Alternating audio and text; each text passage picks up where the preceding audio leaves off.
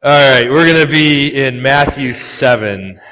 It's Matthew 7, 24 through 27. Matthew 7, 24 through 27. Everyone then who hears these words of mine and does them will be like a wise man who built his house on the rock. And the rain fell, and the floods came, and the winds blew and beat on that house. But it did not fall, because it had been founded on the rock. And everyone who hears these words of mine and does not do them will be like a foolish man who built his house on the sand, and the rain fell, and the floods came, and the winds blew and beat against the house, and it fell, and great was the fall of it. So this is the conclusion to the Sermon on the Mount. This is the conclusion to it. And Jesus ends it with this illustration that serves both as an exhortation and a warning. It says, if you've been listening to the sermon and you act on it, you apply it to your life, then you are like a wise man who builds his house on a rock. However, if on the other hand, you've been sitting here listening to it, and you ignore it. You don't apply it to your life. You don't do what I have told you. Then you're like a foolish man who builds his house on the sand. You got to keep in mind that they live in a very arid environment. It's a desert around much of that area. And in the desert, you kind of have two options for where you're building your house. You can either build it on a nice bare area of rock, or you have sand. Like there's not a huge, amount of options going on. And if you were to ask anybody in the crowd that day, hey, I've got this plot of land, and one half of the land is rock, and the other half of the land is sand, and I've got to choose where I'm building my house on this, they look at you like, only a fool would build their house on the sand. You want to build your house on the rock. Okay, the sand, it changes, it shifts, it's not permanent, it's not solid. And we're in the desert, so we don't get that many storms. But when storms come in the desert, they are fierce. There's nothing to break the wind. The soil is hard and it doesn't absorb the rain. And so when the storms come, there's going to be a flood. And anything that's not anchored down well in one of those floods, you're going to lose. So you want to build your house on that rock where you have something to anchor it down. When I first heard this parable, the first thing that came to my mind was bentonite. And nobody in here probably has any idea what bentonite is. Bentonite, though, if you live in Colorado, is something you want to be aware of. Because bentonite is a clay in the soil. And bentonite is really susceptible to changes in temperature. In other words, when it heats up, it expands a lot. And when it gets cold, it shrinks a lot. And when there's a lot of moisture, it expands. And when it's dry, it shrinks again. And if you build your foundation of your house on that bentonite, your house is going to be in trouble. Because Colorado is a land of extreme weather. It gets really hot in the summer, well over 100 degrees a lot of times, and really cold in the winter. It was negative 20 at my parents' house a couple weeks ago. And so if you have built your house on something that is not stable like that, you're going to have some problems. And in fact, as expansion happened out of the Denver area, there you can go and find these big homes that have been built. They're beautiful homes that are now condemned because their foundation is ruined because they were built on bentonite.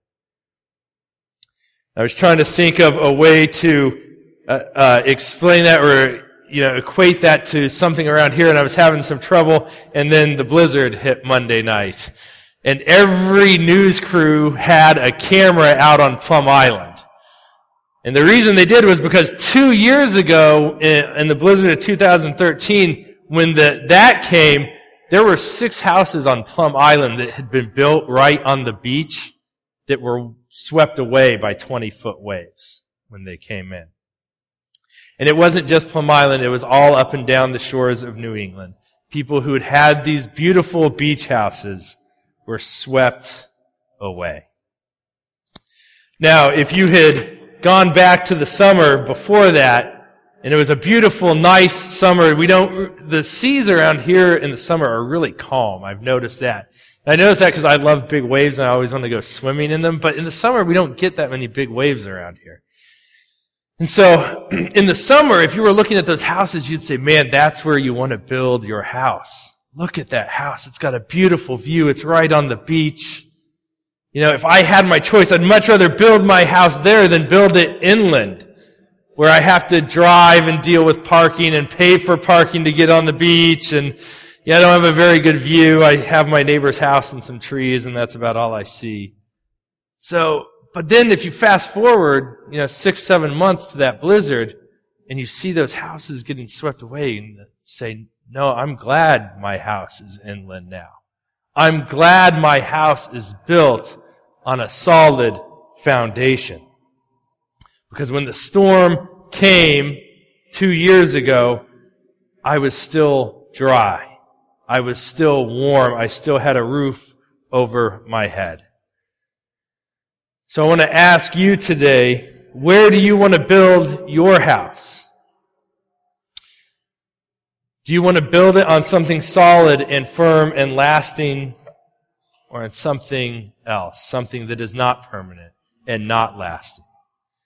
And to get more to the point, my question is, are you going to take what we have heard over the last 6 and 7 months, and are you going to apply it to your life and change your life and have your life shaped by it? Or are you going to let it all just go in one ear and out the other? That's what Jesus is telling everyone as he's listening. Are you going to be wise and act upon what I have said?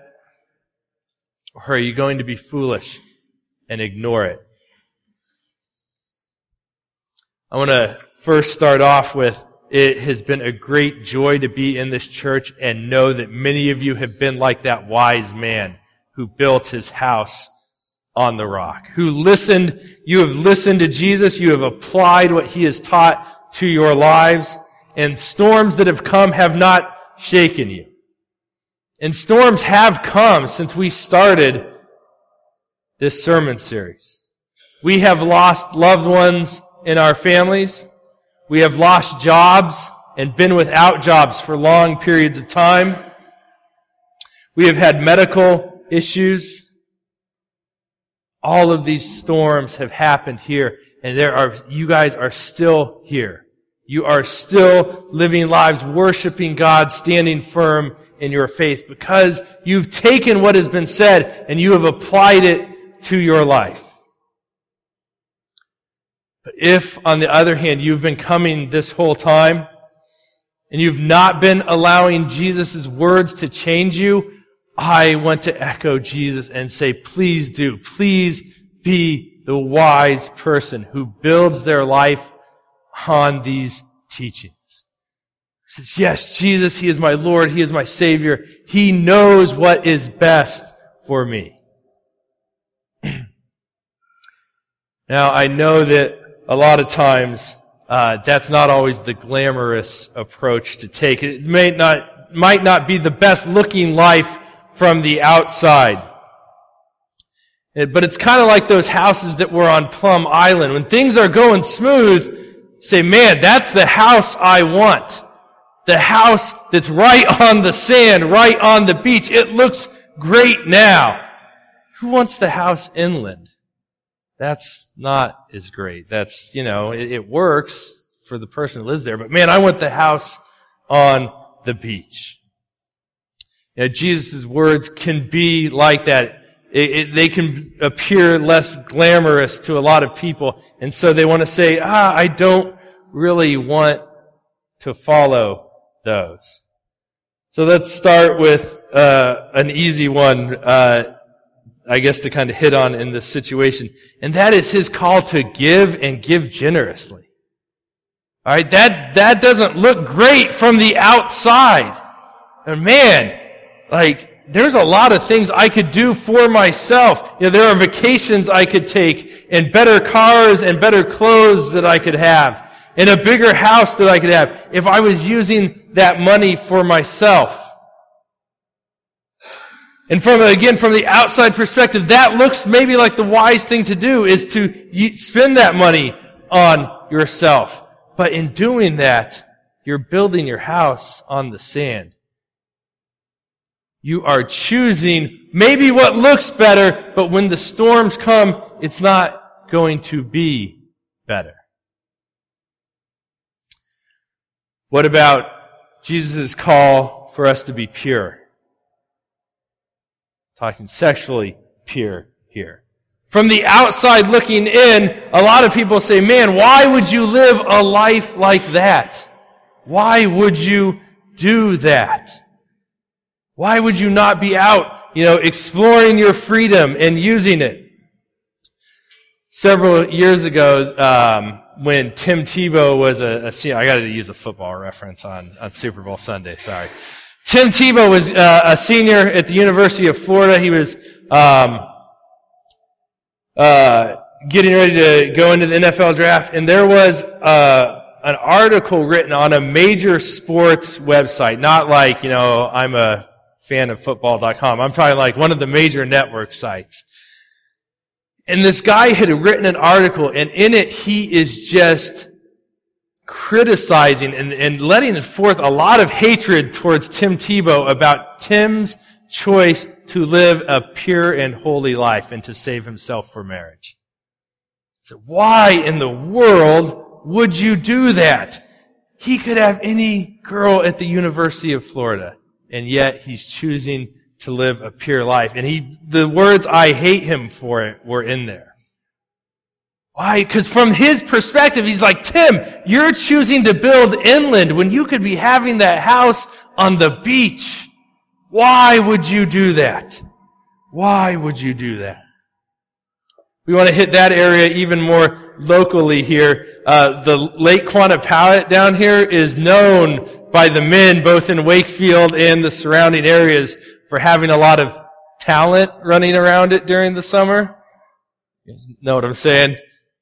They're like, wait, you don't go down there to watch women jogging around the lake? No, man, I don't go do that. Why would you not do that? Because to them, they don't see, they're like, man, you're choosing to build inland when you could be building a house on the beach. Why are you guys living life this way? Why would you do that? Well, it's because we know that those things aren't lasting. Those things aren't what's important. What's important is Jesus. What's important is what He has taught us. Because you know what? Storms in this life are going to come. They are going to come. And there's nothing you can do about that. And just because someone's life looks easy or looks great now, or maybe your life is going easy and looks great now, and you haven't been following what Jesus said, do not let that easy life lull you into this false sense of security. Because the storms are coming on both lives. Both the people who have chosen to live by Jesus' teachings and those who have not. The storms are coming. And after those storms pass, you won't care how glamorous the life looked beforehand. You won't care about that. What you will care is that person's life still intact? That's why we are building our house. We're building our lives on Jesus' teaching. Now, let's talk about some of the storms that come in life. We hit some of them already. But have you ever known someone who, instead of building their life on Jesus, they built their life on their job? And what happens after that job is gone? Now, if it's because they got fired and they're still young, then maybe, they turn to harmful behavior, harmful habits. They take things out on other people, and you look at their life and you say, man, their life is a wreck right now. There are a lot of people, and it's a staggeringly high rate, actually, of people who retire and then are dead within 6 months after retire. Because they've built their life on a job. And that job gets taken from them by their age, and they lose that will to live, and it's gone. You look at that life, and like Jesus said, great was its fall. You look at that life and say, man, great was the fall of that person's life when the storm came. Sometimes the storm will be a loss of relationship. Whether it's a breakup or a divorce or a death, that storm can come to a person's life. And if their life was built on that relationship instead of on Jesus, then when that storm comes, their life falls apart. I've known several friends who had built their lives on a relationship. And when that relationship was over, their life was over. We couldn't get them to go out. We couldn't get them to come over. You couldn't get them on the phone. Nothing. And then the next person that comes along, they would marry or they would move in with. And that person was just terrible for them. And it wrecked their lives. You say, man, great was the fall there. Because they had built their life on a relationship, on something temporary, on something not firm, instead of building it on Jesus.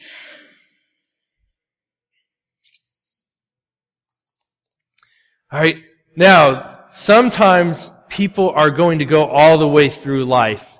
You're going to say, you know what, that person quite clearly didn't build their life on Jesus' teachings. And it looks like they've made it through all of the storms of life, and they're still standing.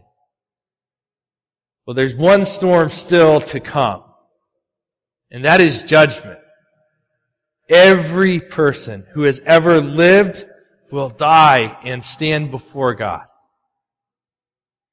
And then of all days, it will be most important to know where you built your life. Because if you built your life on those other things, on those things that are temporary, and you stand before God in judgment, then great is going to be the fall of that life. It is going to be terrible in that moment. And you stand before God in judgment and say, I built my life on all these temporary things. On the other hand, though, if you built your life on Jesus and you built your life on His teaching, that day is not a day where you are going to be scared. That is going to be a day where you say, yes, I wasn't perfect, I sinned, and you're going to stand before God and account for those. But it's not going to be the same because Jesus, who you built your life on, He paid your debt. He took your judgment on the cross.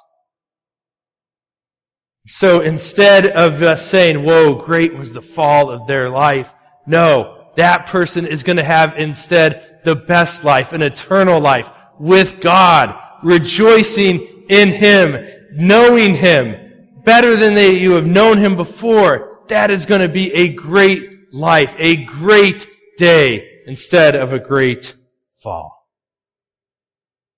It all comes down to, what did you build your life on? Did you build your life on Jesus? Or did you ignore what you have heard and ignore Him and build your life on other things, on temporary things? As I'm preaching this today, I don't want anyone to think I'm in here condemning them, because that's not the purpose of me preaching today. It's not to condemn anyone. It's instead to exhort you, to encourage you, to today decide that you are going to build your life on Jesus and on His words. And even if you haven't been doing that, the great thing about Jesus is that you can do it now. You can do it right now. It doesn't take you getting everything in your life right first and living by all these teachings first and then coming to Jesus. No, you go to Jesus first. And then the other things, listening to Him, obeying Him, that is going to follow afterwards. Because if it worked the first way, we'd all be in a lot of trouble. If we had to do everything right, if we had to live up to all of this and then we can come to Jesus, we're all in trouble because we're not going to be able to do that. But if we flip that around, we come to Jesus, we repent, we are there, we have our faith in Him, then these words that He has been speaking, they are going to be life to us. They're going to be encouraging to us. They are going to cause us to build a life that weathers the storms, that proves who God is and His love for us. So my prayer for us is that we will be a church like that, who has listened to this Sermon on the Mount and all of Scripture as we continue to walk through this life with God. We will be a church full of people who have lives that are unwavering, who have lives that are firm testimonies of what God has done for us through His Son, Jesus Christ.